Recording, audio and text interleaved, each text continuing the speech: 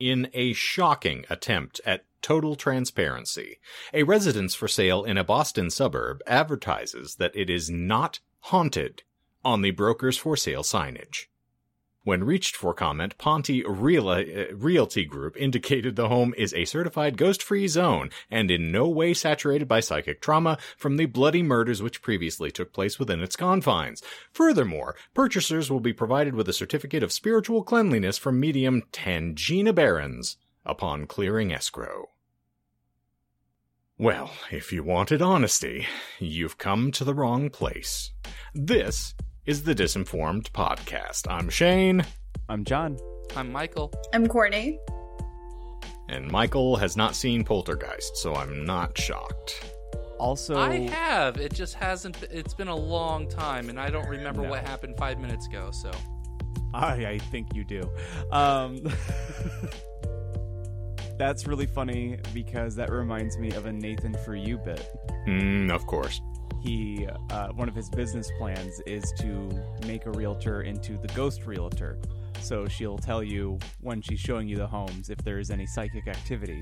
And they actually, I think, if I remember correctly, like they did a follow-up, and one of the mediums that they connected her with, they started their own, like they shot a pilot for the ghost realtor.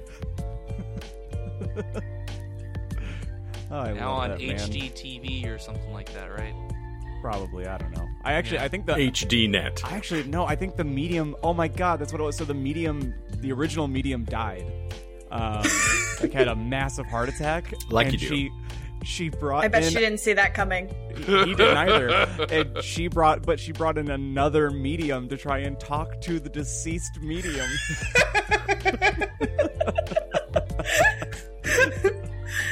Huh.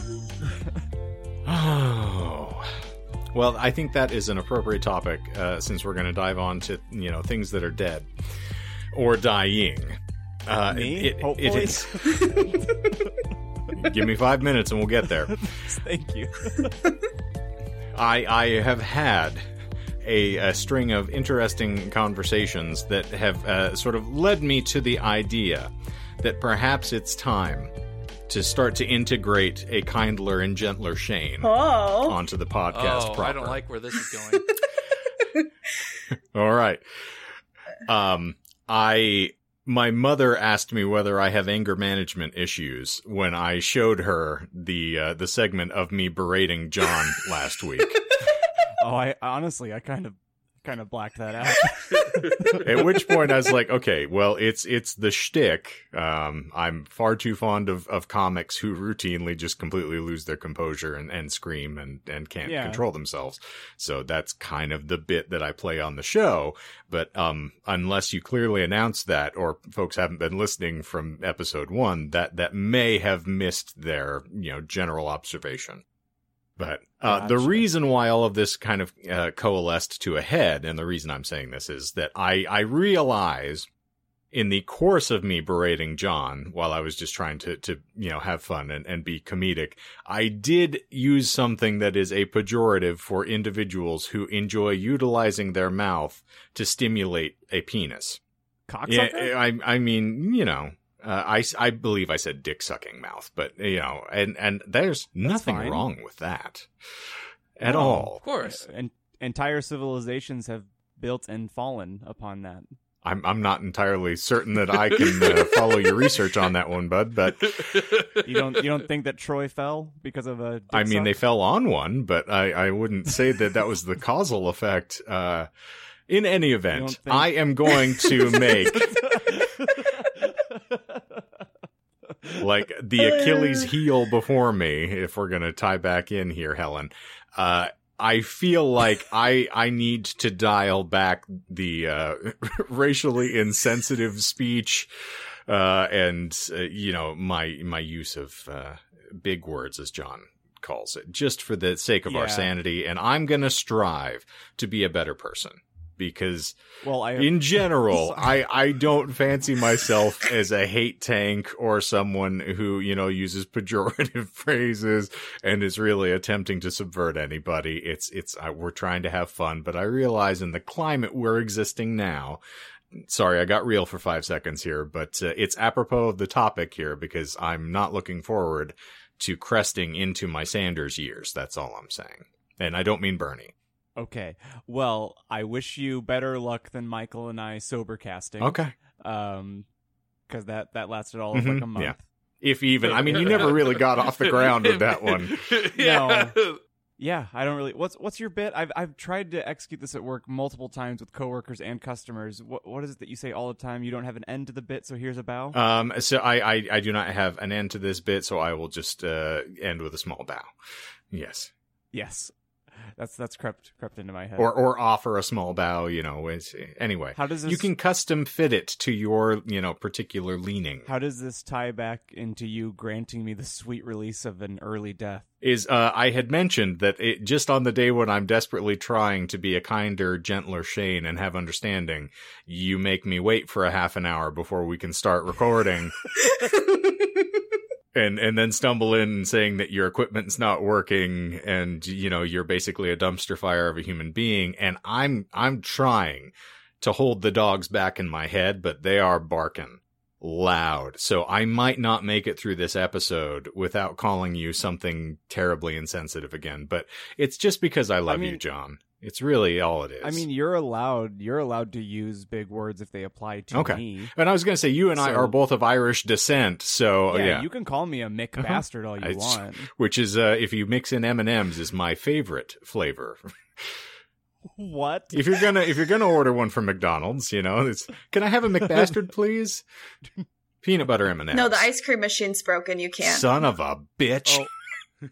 So literally this happened while I was waiting to get the office. I don't want to forget this. I got an email and it was I archived it just because I whatever. I got an email. It was from I think Bigness Mitchell was the name of the person sending this email. Is Sam's uncle? And I opened. That's why I was like, Mitchell. Okay. I don't trust Mitchells. these people. I slept with a couple, but and it was a phishing the Michael kind of phishing email. Oh, so it's masturbating again. Funny that you should say that. Because the email said, I have planted malware on your device. And then there was like 3 paragraphs of things that I didn't really read, but I caught the gist was, I have a video of you masturbating in front of your webcam. Who doesn't? I was like, enjoy the fucking show.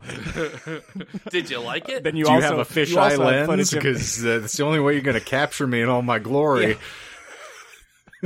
Also, I hope you also enjoyed the 3:30 a.m. ugly cry session until I went to sleep. I call that therapy. If you catch me on my vinegar strokes, then you also catch me watching YouTube videos till almost 4:30 in the morning, crying over dogs and chord progressions. Sometimes together. Cue a Sarah McLachlan song right now. It's like, this isn't fucking Black Mirror, bro. Like, you're gonna send and attached to the email was a doc, like a Word doc, and it was John Watkins, and I was like, obviously I'm not gonna fall for the bait and open up what's supposed to be a doc of all the screen grabs, because either two things are gonna happen. One, I failed the test, and now you actually did plant malware in my system. Or 2, I'm going to see pictures of myself that I don't care to see anyway, that I know exist. We've already talked on this podcast how there is videos floating around somewhere of me being filleted. So, I'm not really, I could care less. I mean, there's not much of a reputation to tarnish. You've been associated with me for nearly a decade. I feel like, too, and I don't know if we've talked about this, and I'm sorry to get really passionate about it for a second. Oh, no. But I feel like the need to hide aspects of your personality is such a bullshit thing to do. Agreed. I feel like you should just be authentic in everything that you do. You can have your your own little personal secrets. Courtney, come back! And Courtney has left the building. I feel essentially what I'm trying to say in not an elegant way is being true to yourself is more important than anything else out there, and it takes a long time to learn that, I think, and I'm still not even 100% there. But those emails don't scare me, because if I know what I jack Yeah. off to. I know what I think I know what I look like when I jack off. Allow me to paraphrase and steal from David Mamet, as I all too often do. But this is one of my absolute favorite things. It's the Alan Arkin Al Pacino scene towards the end of Glengarry Glen Ross in the film, where they're discussing, I get nervous when I talk to police officers, and Pacino's response is like, you know who doesn't? Like, no, criminals. Like, well, I just don't know what I'm going to say to him. He says, the truth. Always tell the truth. It's the easiest thing to remember. And that is essentially what you're saying, is that in order to be your true self, the easiest, sort of baseline that you have, it's the bedrock of your reality, is I'm going to respond to this the way I typically would, because the moment that you try to be something less than organic and, true to yourself, it's going to start getting you into trouble. Yeah, and you know where I truly started learning this, and it's taken still this long to even feel remotely like I've been You successful watched me and offend people. You're more of a good example. But when I was around 16 or 17, I was still in my hometown, and I was watching my brother, who was probably 25. He was in his mid-20s at the time, compulsively lie to my parents and even like my sister here and there for like the silliest shit. Like not even like deep dark secret stuff, but like very small lies where it's like, why are you wasting your time? Like just be honest.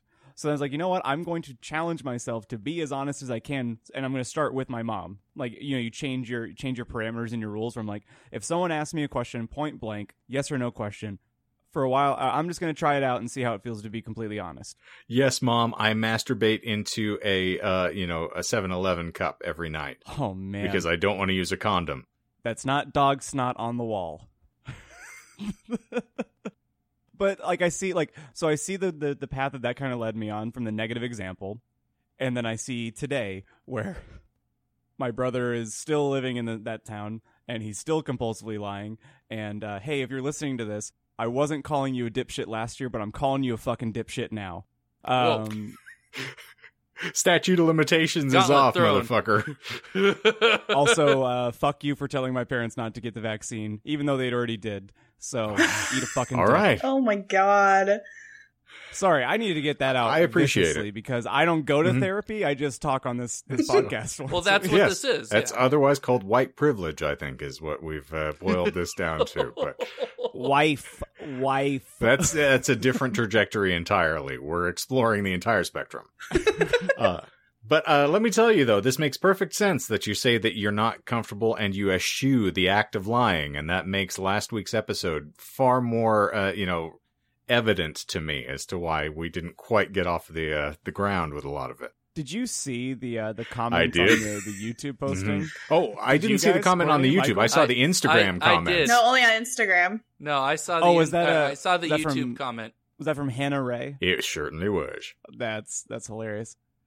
I don't think Hannah listens to this, but if you're listening to this, Hannah, bless you. I don't know why you'd want to hear my voice at all ever again.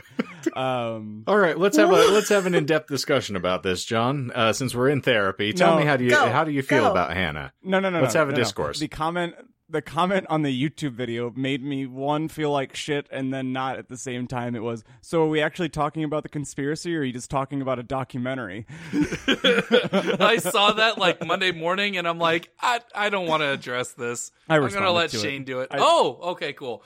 I was really nice, too. I was like, hey, we were going to deep dive, but then it was a really murky topic, so we decided to then dive into a murky documentary. There's a phrase that I don't remember where I heard it, but it's a common British idiom, but couldn't be bothered. And that is something I'm incorporating into my general sort of nomenclature when someone asks. Like, I feel like that could be put on my tombstone for sure. Couldn't be bothered. Couldn't be bothered. Why? Well, why didn't you take the garbage out? Couldn't be bothered. I couldn't be bothered. Yeah. You know what my coworker has gotten me saying, and I fucking hate him and it, is I reckon I can. I reckon. Wrecked him. I reckon. Damn near killed her. So now I'm that fucking asshole who says, sure can, and I reckon I could. If properly motivated. Yeah. Speaking of reckon, did you guys know that Dewan has a podcast now with his brother? Is it called Plates Clank? Oh, no, I'm sorry. I misspoke. It's called kitchen noises. Unfiltered. You're very, very close. But the correct answer that we were looking for was Country Brothers. It's a country music podcast. Oh, okay. I thought it's on the verge of like Eskimo Brothers. It's just in a different trajectory. They are twins. I mean, it's not, there are porns out there about it. Well, you and I have already talked about space docking on this show, so I suppose we could just incorporate them and have a four-way. Well, that was my earnest attempt to say you should check out Country Brothers because they are authentically great human beings, and they're especially funny. And Duan knows, hopefully, that I love him to death, and I find him one of the most engaging and intellectually stimulating individuals I've ever met. But that sort of, I'm incredulous that he can give us a professional sounding podcast just based on our experience really with him for the anniversary episode. And if anyone thinks that I'm being unnecessarily harsh, you didn't hear the pre-edit version that made it up online. No. That took a whole day to edit. I have no ill will towards him, but damn, that episode I'm was fairly hard. certain we heard someone actually being exorcised, and I mean like Catholic priest in the background somewhere in that episode. So I listened to that one. Listens to this show, by the way. Good. I love him. I'm not trying to ruin his week here. I just want to clarify. He texted me what is it, yesterday? With like out of the blue, and I was like, what the fuck is he talking about? I was like, oh, the podcast. I don't pay attention to my own show. He said Melissa Oftermauer was the bass was the bass player on the Machina Smashing Pumpkins Yes, album. he was. I mentioned that in the show, as a matter of fact. So he yelled that over to me. Okay. So. And I'm upset that you didn't know that, John. I'm just a trash potato floating through this Irish landscape. You are the world's most dedicated Smashing Pumpkins fan, as far as I recall. Tonight. There we go. Oh, okay. Give me two more. Zero, Bullet with Butterfly Wings, and Adore. Okay, well you've hit the highlights. Adore is the first song that I really liked by them. Really? Okay. It's that was actually, speaking to my hipsterish, that was my favorite Smashing Pumpkins record for a good long while. It was the only one that I owned for a long while. Yeah. Like it was the first one that I which again, I apparently just have trash taste, which my music career makes so much more sense to me now. Fucking amen, brother. Well, thank you, Hulk Hogan. I appreciate you being on the podcast with us. Oh, sorry, I gotta go fuck my daughter now. Bye, brother. And that was my spot on Hulk Hogan impersonation. So now I learned I can do Ben Shapiro and Hulk Hogan. Oh, man. You want to talk about... I'm sorry, we're just going to go devolve here as per usual. I was watching Ben Shapiro today. Apropos of nothing. Great. So you had to get rid of a boner? I went down a bloody like toboggan ride of intolerance for a good 20 minutes because he's the fucking worst. He is. I've been watching this. So Steven Crowder, I looked at one video where he argued with Rogan about marijuana.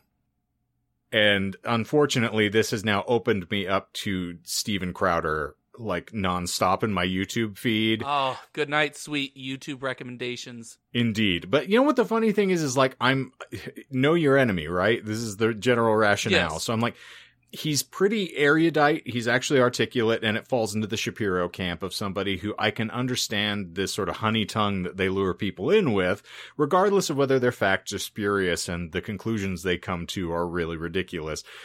Go ahead. I'm sorry, Courtney's just really tickled pink by, I believe, your use of the phrase honey tongue. It is a honey pot in that man's mouth. Do you know that's a legal term, honey pot? Uh-huh. It is a legal term? Yes, it is. It is a legal term. Yes. Is it for Shane slow dicking me? No, it's he, she, me, bees, cum-cums. But only if he's extorting you for information. Oh, so you're talking like Bigness Mitchell might be... like, maybe, yes. We'll go into that. We'll save that for another episode, because that's going to take a while to unpack that term for you. You were saying. But I got onto, there was a debate about, and we talked about this a bit off air at one point, but just I'm not looping this in, and we don't need to expand any further, but there was a debate with Dr. Drew and sort of a panel of individuals talking about Caitlyn Jenner. And Shapiro was one of the guests. And it was essentially everyone in that room trying to verbally eviscerate him, and him just sitting there dead-eyed and staring at them, just, waiting for the retorts to come. And I'm just like, this is how oblivious this man is in the face of like an actual flamethrower moving towards him. At one point, there's an individual who is transgendered who is on the panel with him, sitting right next to him, who actually threatened him physically at one point because he called her sir. Oh, and it's what the fuck? Awful. Ooh. And so, yeah, it's one of these things where I find myself wanting to see what some of the rationale is, because as we've talked about, kind of there's insanity on all sides here. It's just this Venn diagram of crazy that we're all just kind of existing in the vaginal shaped center of. And that's how we're trying to live our life these days. But yeah, Ben Shapiro scares the bejesus out of me. Not because, not because I feel like his intellectual capacity is going to stymie me in any way, shape, or form, but I'm like, this person has an audience, and he can point them at people, and they will actually listen to him. And that's terrifying. Yeah. Speaking of his audience, I finally blocked and deleted someone that I mentioned on this show early on. Your brother? And in fact, it was the first veiled. Yes. Actually, they're friends. It was the first veiled. Remember when I was talking about Courtney and Jonah vaguely? Mm-hmm. Like without using names. In that same example, I also mentioned a certain individual where we're both on the complete opposite side of issues, left and right. He finally just hit those wrong buttons, and I was like, you know what? Life is so fucking impossibly, thankfully short, but I don't want you in it. And he, like, all day, every day, who's the dude that they make fun of on Turning Point or on Trash USA on Reddit, Michael? Charlie Kirk. Yes, Charlie Kirk. Yeah, he's the head of Toilet Paper USA. Yeah. Yes. He posts nothing but videos from that dude, nothing but Ben Shapiro. And then the most egregious thing, or not the most, but it's definitely up there, he's like linking articles to like why the trial that's going on right now should be a no-brainer because of toxicology reports. And I was like, all right, so you can go fucking kill yourself. Like, I have no respect for you as a human being fundamentally now, so thanks for that. He can go get tased by a gun, if you know what I mean. Oh, is that the one that's on your dominant side or your non-dominant side? Because apparently there's a lot of confusion there. Oh, yeah. I mean, it takes actually 27 years, not 26, because that was her expertise, 26 years in the force. It takes 27 to learn the difference between a taser and a gun. So yeah, hope you rot understandable in hell. Mistake. Enjoy. Yeah. As the flames lick up and officially consume you like the wrath of the god you claim to support and love. I'm going to apologize. I feel like I came in really hot today. You and I just got to swap. See, this is what the byproduct of me coming up out of the water is you going down into the water. Someone's got to be in the water. Yes, so you can be the rage hate tank for a little while, John. I'll bequeath you the mantle. I can't wait for Michael's week. Oh, yeah, Courtney and I made an agreement on Twitter because I made a tweet that Courtney identified with, or at least supported me on, which is tangential to your YouTube algorithm, because I tweeted earlier today that you never know truly when you're in a depressive episode until YouTube starts slipping in self-help videos on the suggested bar. Ooh. I was like, yeah, you right. And I don't remember what Courtney's initial response was, but it ended up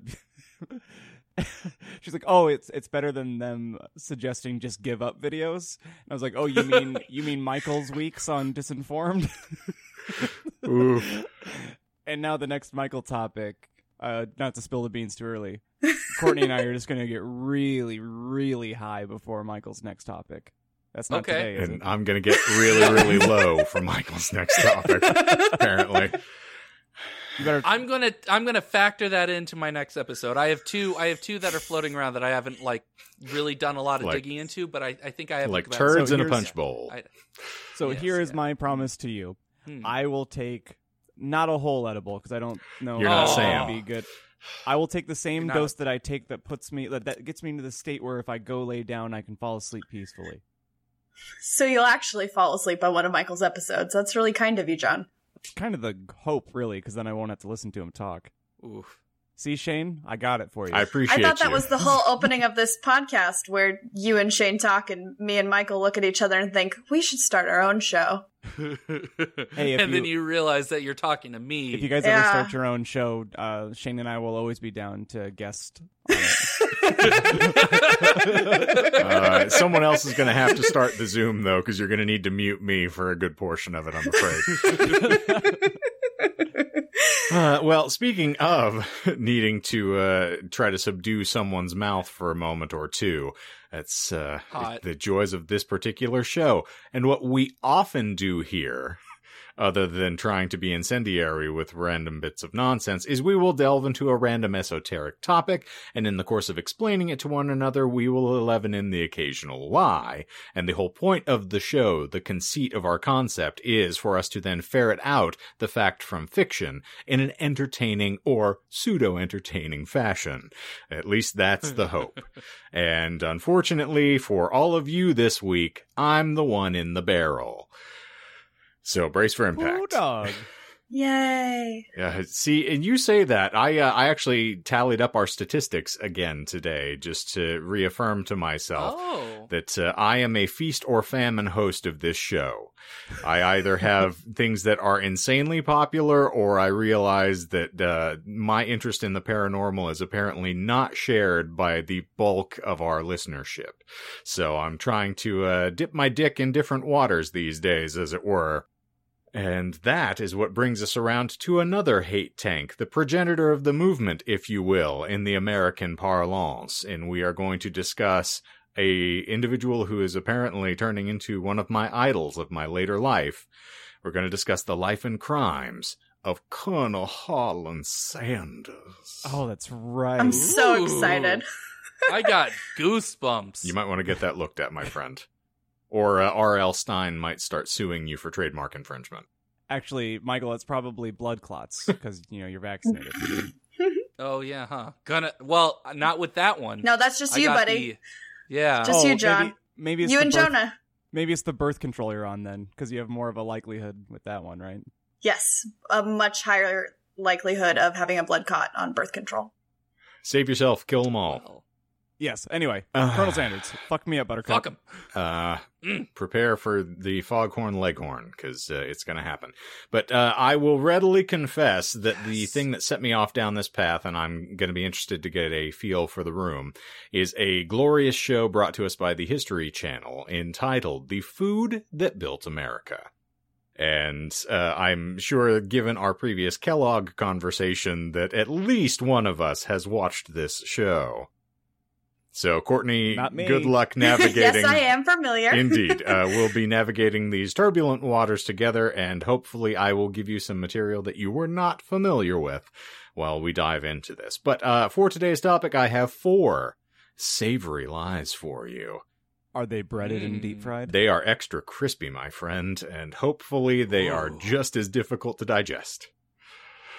Bet. So Colonel Harlan David Sanders, who was born in September of 1890, was an American... Bullshit. Michael, I swear to God, if it was possible to remove your soul from your fucking body and then fuck you with it, I would do it. Trust me, it doesn't work. I've tried. Is September No. bullshit since I have to actually declare something? Okay. You don't have to declare something. It's the lamest bit that you have in your arsenal. It's the only We bit. are not kidding. John's making a run at the throne tonight, so I'm very excited to see how this all plays out. All right. He was an American... Love you, Michael.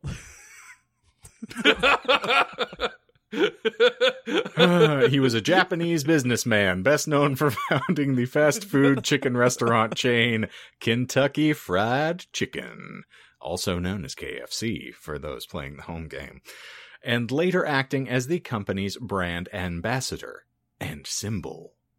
His name and image are still symbols of the company, go figure. The title of Colonel is an honorific one. And it is the highest awarded by the Commonwealth of Kentucky, the Kentucky Colonel, and is not an actual military rank, as the governor of Kentucky bestows the honor of a colonel's commission by issuance of a letters patent, in the category of who gives a flying fuck, but that's what Wikipedia feels we should be informed of. Well, they never lie. So there's not military service, or is there? Dun, dun, dun. Brace for impact. There's probably not. Sanders began selling fried chicken from his roadside restaurant in North Corbin, Kentucky during the Great Depression, and not John's teens, unfortunately. Hey. Existence. It's your ongoing mission. Yeah. During that time, Sanders developed his secret recipe and patented method of cooking chicken in a pressure fryer. Recognizing the potential of the restaurant franchising concept, Sanders facilitated the first KFC franchise opening in South Salt Lake, Utah in 1952. Is Salt Lake bullshit? It is not.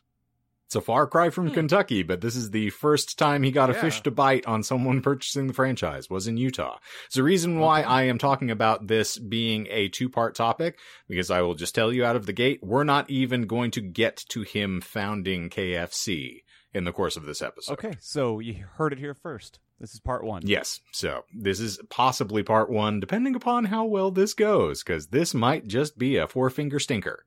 She has a name. She doesn't listen to this show, so I can't address her appropriately.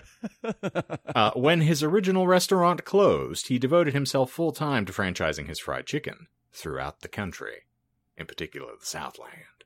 But moving into his early life, he was born on September 9th, 1890, in a 4-room house east of Henryville, Indiana. The oldest of 3 children born to Wilbur David and Margaret Ann Sanders. You just had to say it that way. Wilbur. It was completely intentional. Wow, Michael, that was really good. Do it again. Shut the fuck up. Can you clip that and I'll throw it into something that Asher and I made over the weekend? Oh, no. No, I'm scared now. I have outro music to send in the next week. Hiya. Outro music? Yeah. No more Uncle Touchy? Yeah, it's Uncle Roger now, man. motherfucker. Oh, no. Hiya!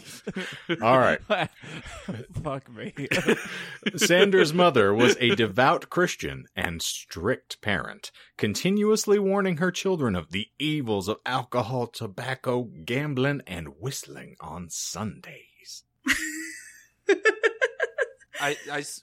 I'm going to call bullshit only because I half expect her to say frying chicken as one of the evils. You would be wrong on both counts, my friend. Oh, okay.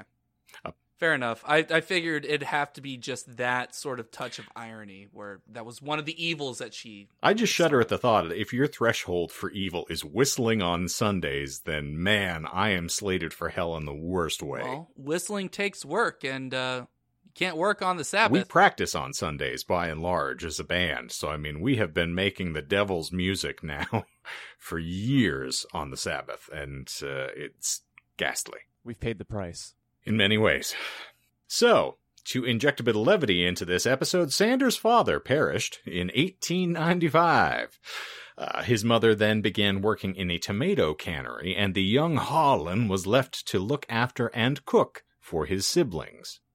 By the age of 7, he was reportedly skilled with bread and vegetables, and improving with meat. I guess maybe he had to make it into his teens before he was more adept at handling it. Well, you got to level up. You start with bread, you just make basic bread, and then you start increasing your skill, and then you can start breading, vegetables, and then you can cook vegetables. What else can you bread, Michael? That's why you work in a pizza joint, apparently. And speaking of which, as I got... Only the finest quality ingredients brought to you from the dumpster. Not just any dumpster, okay? The dumpster outside of Little Caesars. On Mill and Ash? Right. Oh, Papa. Yeah. I was wondering if that was the one. We drove past there the other day, and I was like, is that the one? You can bleep that if you want to. Well, considering that's not the cross streets of I'll my tell work. the exact cross streets. It's on Lemon and Terrace. I've said this before. There's only one Howie's right next to campus. So Well, you're gonna need to bleep that, my friend. Woohoo! I don't give a shit. Visit me at work. You know what's I don't funny give a is fuck. when I started getting more adept with cooking things, I wound up working with the yeast far later in life, as opposed to Harlan, who started out with it apparently. But Gross. all right, Nicole. Anywho, the children foraged for food while their mother was away for days at a time for work. Whew. As in the kids foraged for days? Yes. Oh, okay. Because she would disappear for extreme lengths of time to go to work to try to get enough money to support the family, which meant, unfortunately, she was not supporting the family, and they had to go out and try to find their own victuals, as is all too often the case in Indiana. Ouch. But a light was at the end of the tunnel, and it was a fucking freight train, because in 1899, his mother remarried to Edward Park, and according to the 1900 census, his mother was widowed. So that lasted a year, and then we're back to the drawing board. So I'm starting to suspect that Harlan's mother was a black widow. Ooh. Sounds like. It's pretty terrifying. So when Sanders was 10, he began to work as a farmhand. And this is the first of a slew of various, careers that Mr. Harlan Sanders is going to have. And this is one of the things that absolutely fascinates me about this man.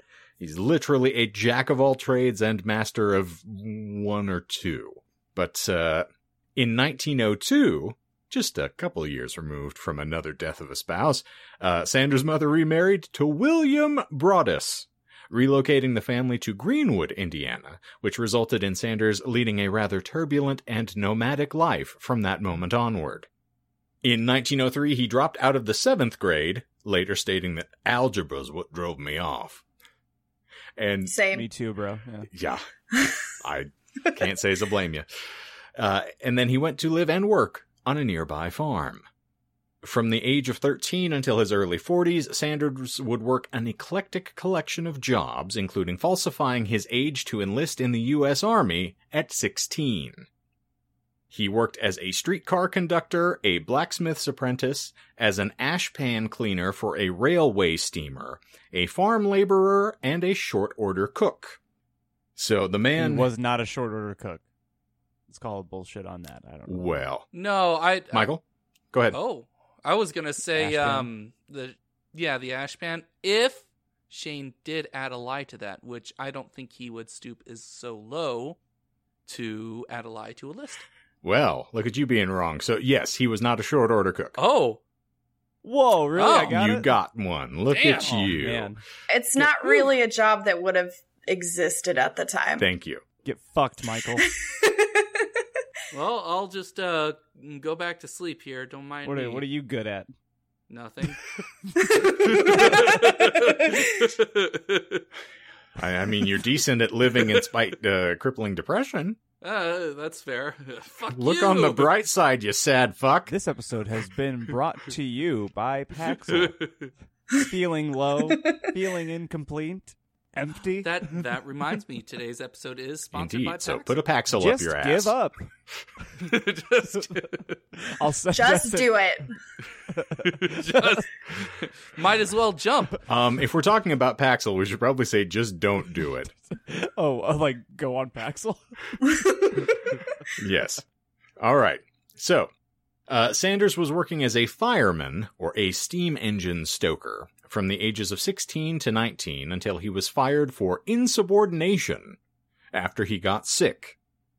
As a harbinger of his future sort of, what would we call this?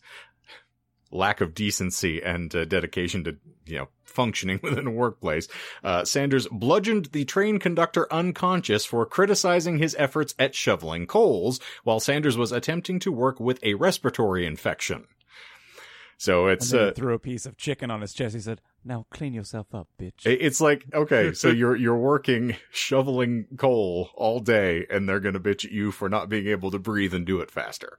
I like that he had the strength to bludgeon the guy, though, with his respiratory infection. Is that bullshit? I really would love to have that kind of energy. It would be nice, wouldn't it? If you can bludgeon me unconscious, then you can work harder, damn it.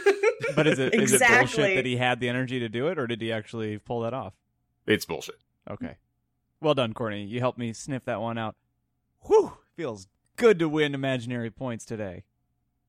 Damn. So, John is just on fire today. Shit. this would be the first of a string of violent outbursts which would ultimately severely impact Sanders' life and livelihood, ultimately culminating with his being accused of murder in 1931.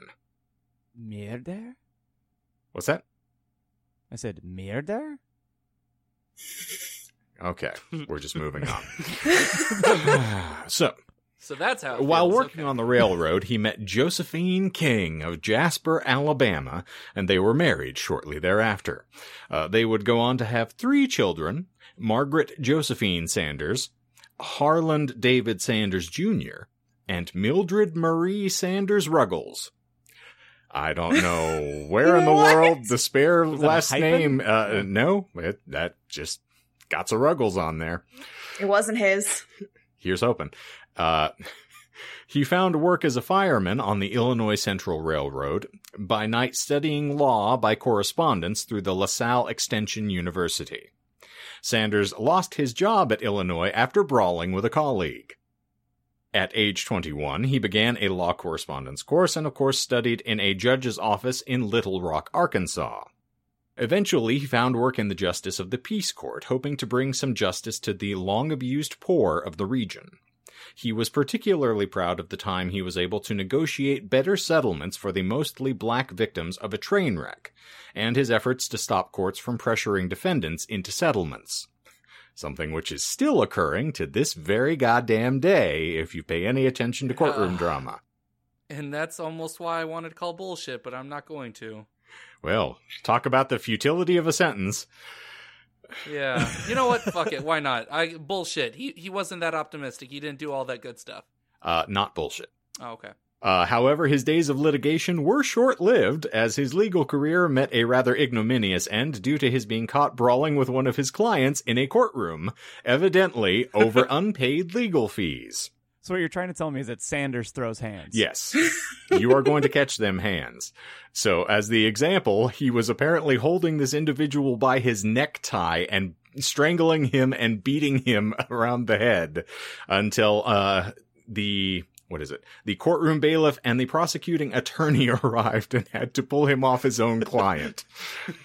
Yeah, he was subsequently... I love that. Yes, and then he was disbarred. Go figure, because they don't take kindly to folks who don't take kindly to them. Well, fuck you. I didn't want to do this shit anyway. Yeah, it's a wonderful way to end a legal career by becoming a defendant yourself. But Hope you get deep fried and go fuck yourself.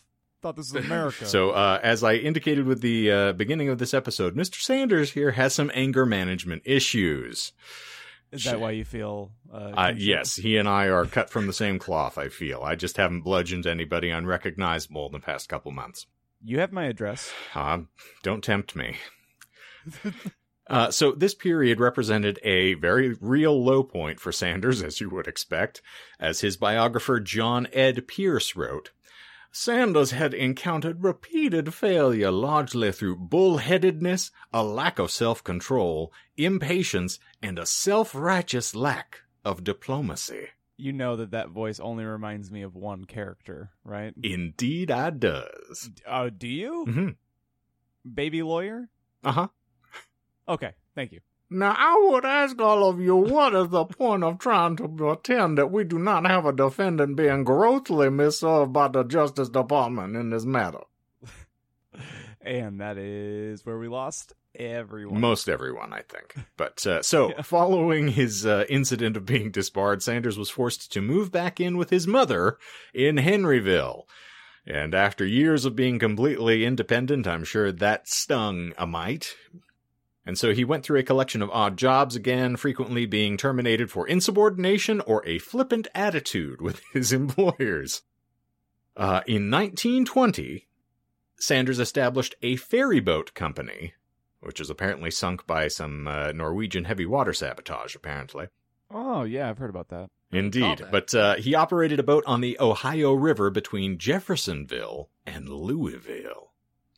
He canvassed for funding, becoming a minority shareholder himself, and was appointed secretary of the company. The ferry was an instant success. Around 1922, he took a job as a secretary at the Chamber of Commerce in Columbus, Indiana. He admitted that he was not very good at the job and resigned after less than a year. Sanders subsequently cashed in his ferry boat company shares for $22,000, the equivalent of $330,000 today, and used the money to establish a company manufacturing acetylene lamps. That venture failed after Delco introduced an electric lamp that it sold on credit. Can I call bullshit on the resigning from the Chamber of Commerce? You certainly can, and you are incorrect. Okay. But it was a good stab. So he actually instead of, well, I guess he wasn't fired, he resigned. So, because I was thinking that, insubordination. Yeah, no, he didn't beat anybody up this time. Well, having a government job, he actually behaved himself for a minute. But yeah, a sad state of affairs on the lamp. But you get to see this sort of pioneer spirit that he had in trying to go out and establish new things. And entrepreneurs in general do have to fail a couple times before you manage to get some firm footing underneath you. Or at least that's what appears to be the case. So, this leads us to a very defining choice in Sanders' life as he moved to Winchester, Kentucky to work as a salesman for the Michelin Tire Company. He lost his job in 1924 when Michelin closed its New Jersey manufacturing plant. However, by chance, he met the general manager of Standard Oil of Kentucky, who asked him to run a service station in Nicholasville. In 1930, the station closed as a result of the Great Depression. So if you want to talk... This guy just has, the shittiest luck in the fucking world. Yeah, he was running his skull into the wall for a significant amount of time before he actually managed to sort of coalesce into something that was a vision of success. And he did declare, he said, it could be raining titties from the sky, and I tell you, brother, if I looked up, I would get hit in the face by a dick. Words to live by. Birds to live by? Words to live by. I would still prefer birds, since we're talking about flying titties and dicks. Which is another great band name, by the way. Anywho. Yeah, you're going to have to write that one down. Indeed. So now we move on to the scintillating topic that brought us all to the dance here today. The murder. Or the alleged murder. Murder. You really got to stop that. Because it sounds like you're saying mierda, and now I'm just confused. All right. In 1930, the Shell Oil Company offered Sanders a service station in North Corbin, Kentucky, rent-free, in return for paying the company a percentage of sales. Sanders began to serve chicken dishes and other meals, such as country ham and steaks, for extra income on the side. The progenitor of the side hustle, as it seems, initially serving customers in his adjacent living quarters before eventually opening a restaurant. A competing gas station was located just down the road, so Sanders did everything he could to win customers. One of his advertising tactics was to use custom-painted signage in different locations around town. The aggressive promotion aggravated one Matt Stewart, the owner of the competing local gas outlet, who proceeded to paint over various signs that Sanders had set up. You can see, given Sanders' proclivities and his history, where this is going to lead us. When Sanders first found out about this, he approached Stewart, indicating he'd shoot him if Stewart didn't stop. So what did Stewart do? He kept painting over the signs. To steal from Michael? Do it, you won't. You got the balls. So he then elected to bring a gun along with him as he sabotaged the signs for his personal protection. And now we're going to reach the great American ethic that we have discussed on this podcast a great many times of what happens when you meet a gun with a gun. As evidenced Pew, pew. by all our... Which one was the good guy with the gun? We're going to find out in 5 seconds. Oh, okay. But as evidenced by all our previous case history, Sanders is not a man to take an insult lying down. So, while meeting Or with standing up. two... I'm sorry? Or standing up.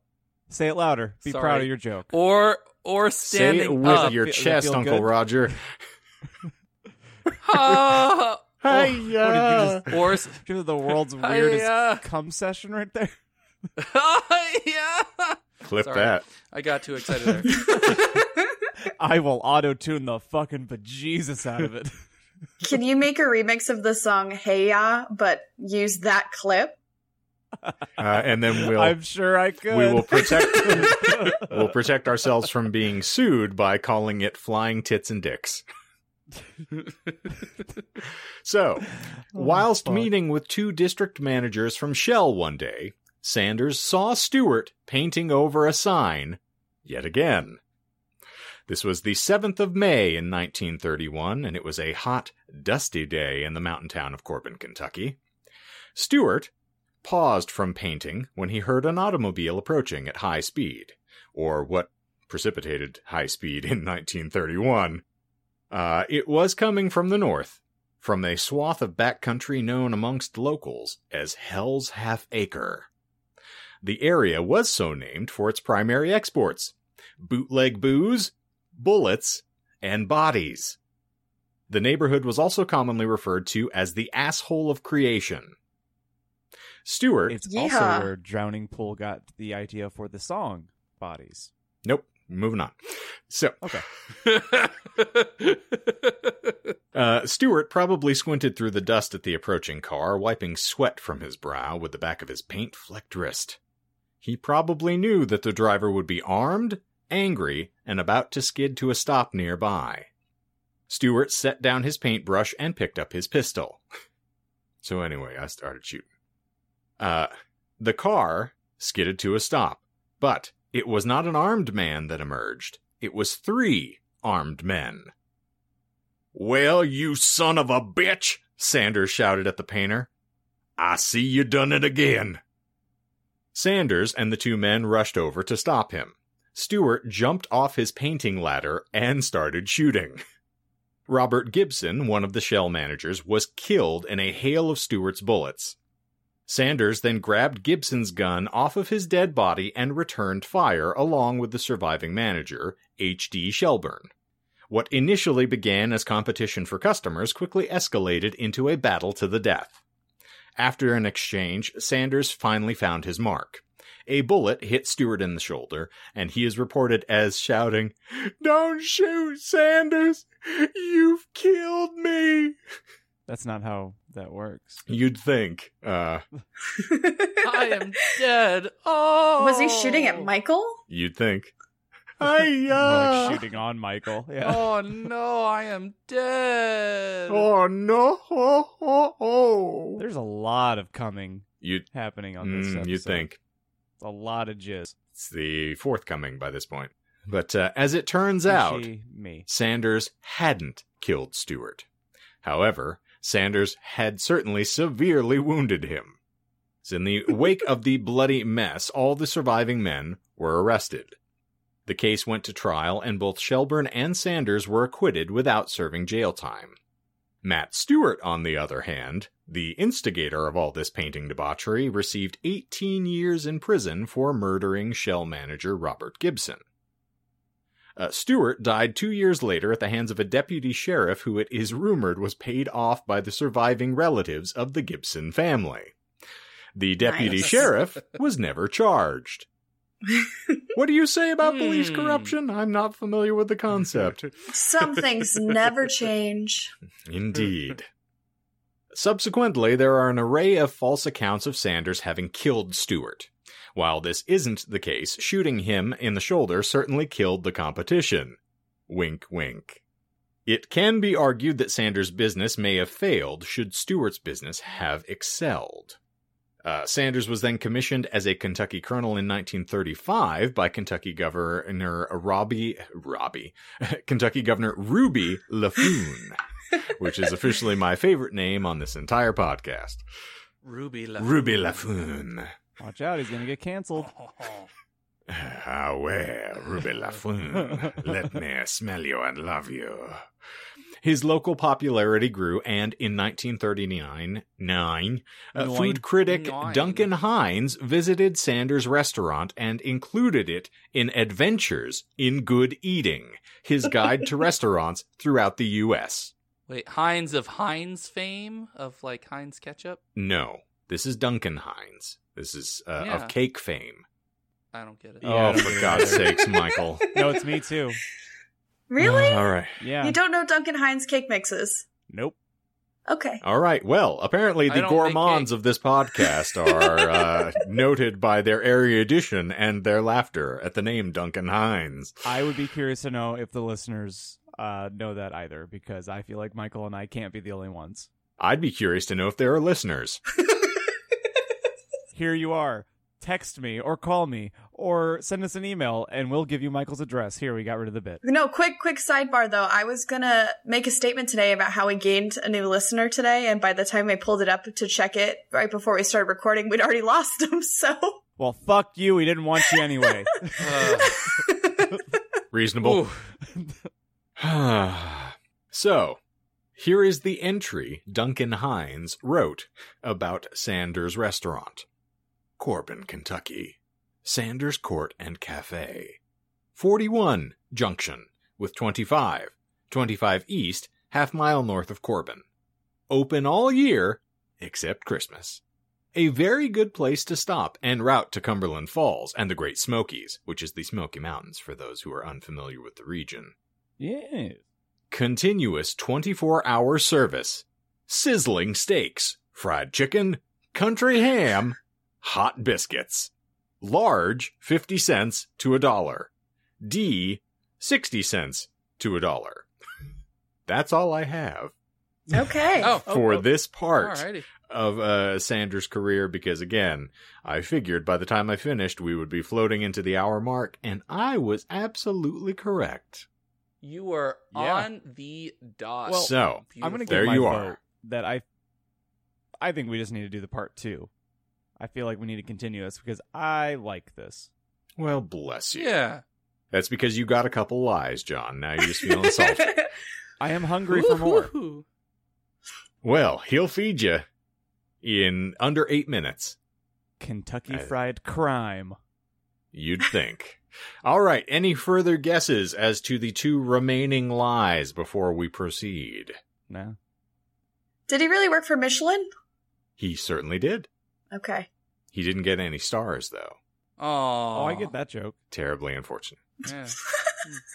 Oh, I'll be sure to find you a star later. You can pin it on your shirt and impress your mother. I love gold stars. Yeah, how is my mom doing? Well, we don't speak much. Yeah, she's It's, tired from fucking me. What are you doing with your mother? Where is your mother? All right. So, No other before, stabs. Michael, No, I said no twice. I didn't hear you either time. I'm sorry. It's So- no one does. It's fine. Here are the 4 lies as indicated. So he was never a short order cook. Courtney to Wright, that is a cultural anachronism.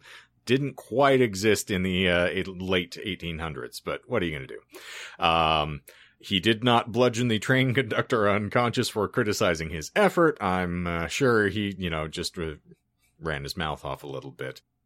Furthermore, he did not actually hold the client by the necktie and beat him about the head and shoulders, but he did get into a bit of a scrum there. So he was not restrained in the courtroom. Apparently, this was something that was done outside of the courthouse, and he approached the gentleman for not paying his legal fees and proceeded to just beat him up.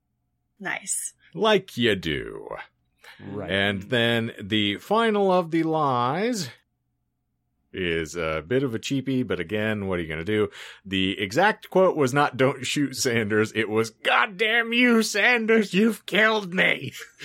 That quote's better. It's much better. That's why I wanted to leave it out, because it's God much more fun to do an unveil. Damn you, Sanders. God damn you, DeSanders! D is silent hillbilly. But those are the 4 lies of the incredibly hyperbolic life of Colonel Harlan Sanders, at least up through 1935. Jeez. I do know why I have this question, and I just don't know if there'll be an answer on this podcast or not. Mm-hmm. Why did split restaurants happen for like split chains? You know, like where you'd have like half Taco Bell, half Pizza Hut, or like, because I always think of Taco Bell and KFC together because we're near where I grew up. There was a joint KFC Taco Bell. Do any of you know why there's split franchises? Well, if they're both owned by the same overarching the corporation, parent company. Yum Brands. Yeah, I don't see why not. Yeah, Courtney, you were nodding your head pretty heartily. If I'm not mistaken, most of the time when that happens, they're both owned by the same parent company, like Michael was saying.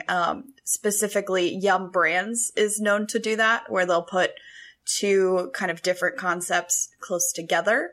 Because if you don't want one, you might want the other, and it makes it really convenient. I was going to say, what is the actual benefit there, though? You're expanding your portfolio. For instance, if you don't like Long John Silver's, they can still get away with whipping a taco at you from time to time. That is the most disturbing duo restaurant, and Sam's House had one, or has one right near it. Mm-hmm. And I disagree. I think it's marvelous, because occasionally you do want a quesadilla and some hush puppies. Okay, but here's what I understand then, and then I'm done with this stupid. No, you're not Jerry Seinfeld. You're just going to keep up this bad deal? If we did go to that Taco Bell Long John's, and ask for a fish taco, could you make that happen? I mean, you could make that happen. Just say, I want a gordita shell and a piece of fried fish. I want my overworked restaurant employee to put the fish from Long John's side onto the Taco Bell taco. I mean, I don't... if it's not on the menu, they're not going to do it. Or if you sell the kid weed behind the dumpster afterwards, maybe. Just go to the dispo yourself. I mean, also, John, maybe if you show him what that mouth do, you can get whatever you want for later on. Please, will you give it to me, please? Like now, that is the exact combination, Taco Bell and Long John's, that gave us the Cheeto the mac and Cheetos, and no, that was Burger King. Oh, you're right, that was Burger King. It's right down the road, though. But what? So we got the Oh, it's a slushie. They did the They did the Skittles or Starburst slushie and Starburst pink. Yeah, pink. The Kentucky Fried Chicken. They did the Crunch Berry balls as well. That one is what, if I recall, snagging that. We made passing comments about it on the show over the past year and a half or so, but Sam, seriously, for a good chunk of time, and maybe it still exists and we just don't know because we've been off for a year, but was addicted to tracking down these very like kitschy items. What you're saying is Sam used to eat like a stoner before she was actually a stoner. She was the, without the vicious suicide in the bathroom, she was the character on Breaking Bad who goes and tastes all the dipping sauces. Mm-hmm. Do you know this one is called French. Yeah, French. Like that. She's like, well, we gotta stop here before we go to our gig. Oh, you hungry? Well, not really, but they have this one. We gotta try the mac and Cheetos. Yeah. I just need to know if it's good or not. I'm going to save you the time, Sam. It's not good. I still got to know. And then she gets it. She goes, huh, it's not good. You're like, who could have fucking guessed? You're telling me that a gimmick is not actually substantively tasty? Yeah. What? Oh, speaking of Sam, though, shameless plug again for the 3 people that listen to the show. We got our first gig back. May 4th at the Wandering Tortoise. Come get sad again. And that same week, we have another show in Old Town Clarkdale. Yes, on that Saturday, the 8th of May. Schmeltertown Brewing. It's going to be lots of fun. Apparently, they're having a big block party down there. So if you want to try to catch the COVIDs, we got the best means for you. Yeehaw! Sign me up. You will. Try to talk your way out of that one. Yeah, you haven't seen a spread that big in a long time. Riley Reid is not being discussed on this podcast, John. Oh, Courtney had a really, really interesting question for all of the men on this podcast. No. Okay, go ahead. My Fire away. my secret Twitter is not for you. I'm gonna feel block this you, is John. great. Don't you fucking dare block me. You know what? It's That the was best like thing one all of time. the first like tweets from mine that Steven liked. Well, now you have to say it. No. Oh, Okay, also, I'll take this. Steven. Well done. So the gist of what Courtney tweeted, Or the jizz of what Courtney tweeted, the if you gist want to of what stay on Courtney brand. tweeted was, it's really fascinating being like having joint ownership of an Instagram account that has 3 other boys on it, because she has now witnessed what you and I have talked about before, where all she sees are scantily clad women. Mm-hmm. But she made a very specific observation that they all have a very similar body type to our beloved co-host here. So she's trying to so I told her, I was like, you should see Dam's Dam's suggested pages to follow, because back in the day it got really dicey, and I'm actually, I was gonna say, I actually am on Dam's page now again. Like, I'm gonna be active and trying to manage the account now that we're coming back. And I was looking through today, and I was like, there are so many accounts I need to go unfollow so that our algorithm can get unfucked here. Because there's so much damage that's been done, because you used it for a while just to, like, I don't know, this is a long time ago. You would follow accounts, I would follow accounts, and it was like a melting pot of our preferences. And then I think I started using it as well. I'm not going to follow them on my personal account, but if the band follows them, that's fine. Because that's different. So what John is trying to say is that there is plausible deniability for things that are liked and viewed through the damn Instagram page. Yeah. Insofar as we were hacked. usually you can point to, John must have liked this. Right. Because I don't like heroin-riddled sex workers. That's not my general, sphere of influence. I will say that I have made my taste very well known. You have. Yeah, John was easy to rule out. Real easy. Essentially, she was pointing a very specific finger. I'm like, you've seen my girlfriend. I obviously, don't discriminate. That is her exact point. Yeah, I was like, great. Equality. But, no, furthermore, I was going to say, I don't have a type, if you really want to narrow it down. John has been around to catch a sampling of the volume of people I've dated, and it is a spectrum, which is very well noted. So, yeah, I technically don't have a type. It just so happens. And here, I'll give you a peek behind the veil. Yes, please. No. In point of fact, the reason the Instagram started moving that way is there are a selection of individuals who like our podcast. So the Kevin Smith group, which has a very specific demographic, there are 3 or 4 that like our show. So I started following them back. And then they have friends, and that's an interesting rabbit hole to go down.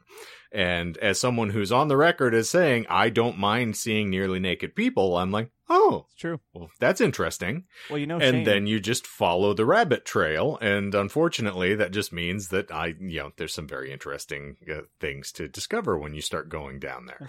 well, big-titted goth girls don't just fall from the sky. They don't. It's not a thing. Especially if you're indoors. Anyway, sorry for making that super, super weird for you, Courtney, but I thought it made me laugh very, very hard, because the moment I saw that, I was like, oh, it was the Buster Scruggs Franco bit of like, first time? And if you've seen the movie, which Shane still needs to watch, because No, I don't. There is a whole short film with Tom Waits as a miner, like literally, like he's a gold miner, and he's talking about trying to find the pocket, and he refers to it as Mr. Pocket. I'm gonna find you, Mr. Pocket. You will love this fucking movie. Yeah. It doesn't mean I'm going to watch it. Oh my god, why are you? You sound like me. I've never met someone so averse to trying something on that they know they're gonna like. Yeah, that's, I don't know what's good for me, John. That's, if I've never asserted that for you, it's pretty easy to run. Okay, well, here's the thing. Uh-oh. In the same way that I sat and grilled Asher for like an hour and a half about his sexual preferences, now I want to get into the psychological underpinnings of, you know, what Courtney's trying to analyze from my sexual preferences. Psychoanalyze, if you will. Because if I recall, B-side. I have received discussion in, you know, various chat forums about, you know, my voice being present during sexual activities. Yeah. Which that's no fault of mine. I'm not choosing to Oh my introduce God. myself into your bedroom forays. You can put that That's- all on Jonah. That's a Jonah thing. Oh, or so you'd have me believe. So, Michael, I have a challenge for you. Courtney, can you What send? do I have to do with Can this? you send him the video of Jonah that you sent, or that was on Instagram earlier this week, of him Yeah. squealing after failing a boss fight? And then, Michael, what I want you to do here is insert the noise of Jonah squealing, and then if I can get Shane to give me a nice, oh yeah. No, you can't. No. It sounds like Listen, a lot John, of I love work. that you're trying to direct the version of Human Centipede that you want, where Jonah's lust for me and your lust for Jonah culminates in a beautiful daisy chain of disgust. Well, But listen, that's not going to happen, This my ship friend. isn't gonna sail. Sorry. I'm not your paper doll. I didn't want to get up on a soapbox here, but Too late. Biggins Mitchell in the email said that I need to make this happen, or else she would leak the video of me jacking off. So it's not me directing. It's Biggins. So God damn it, apparently Biggins. know what Courtney's other, you know, hidden username is now. Oh my god! The weirdest Oh, sense you of... thought you were gonna fucking Shane. you thought you were gonna fucking This get is- away with it, didn't you, you little snake? I was gonna get his social security number next time. He'll give that to you regardless. It's my- This shit has more twists than an M. Night Shyamalan movie. I have no idea what's going on True anymore. if big. Where am I? True if Biggins. Big if Biggins. True if Biggins. Biggins if true. I don't know Biggins anymore. if true. Well, if our Instagram has proven nothing, it's that I like Biggins. So we're gonna just take that where it lay. So, for another awkwardly nailed dismount here at the Disinformed Podcast, I'm Shane. I'm John. I'm Michael. And I'm And- Courtney. She's disappeared, is what she is. And me. Oh, so long, Biggins. So long and good. I like it. So long, and get a... I'm sorry, I'm going to try to compose myself. So long, and here's hoping the umbrella will stop the raining tits. That's all I have for you. And here's a bow. I have no end to this bit, so get me a big one.